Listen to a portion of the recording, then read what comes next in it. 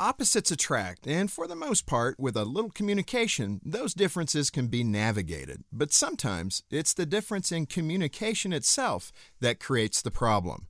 Authors Bill and Pam Farrell offer a simple word picture that illustrates the distinction between how men and women communicate.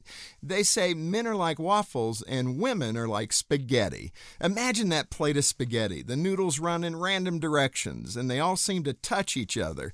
It's analogous to how some women can easily jump from one topic to another in a conversation or multitask with such ease. So how can husbands track with their wives when they're toggling between all these subjects? First, guys should be cautioned that every conversation is not looking for a solution.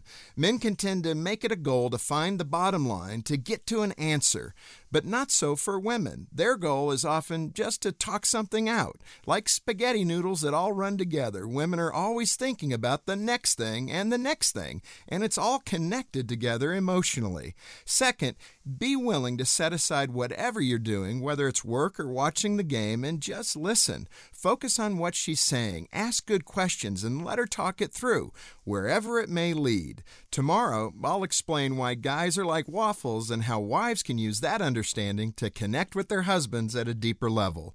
To help your marriage thrive, visit FocusOnTheFamily.com. I'm Jim Daly.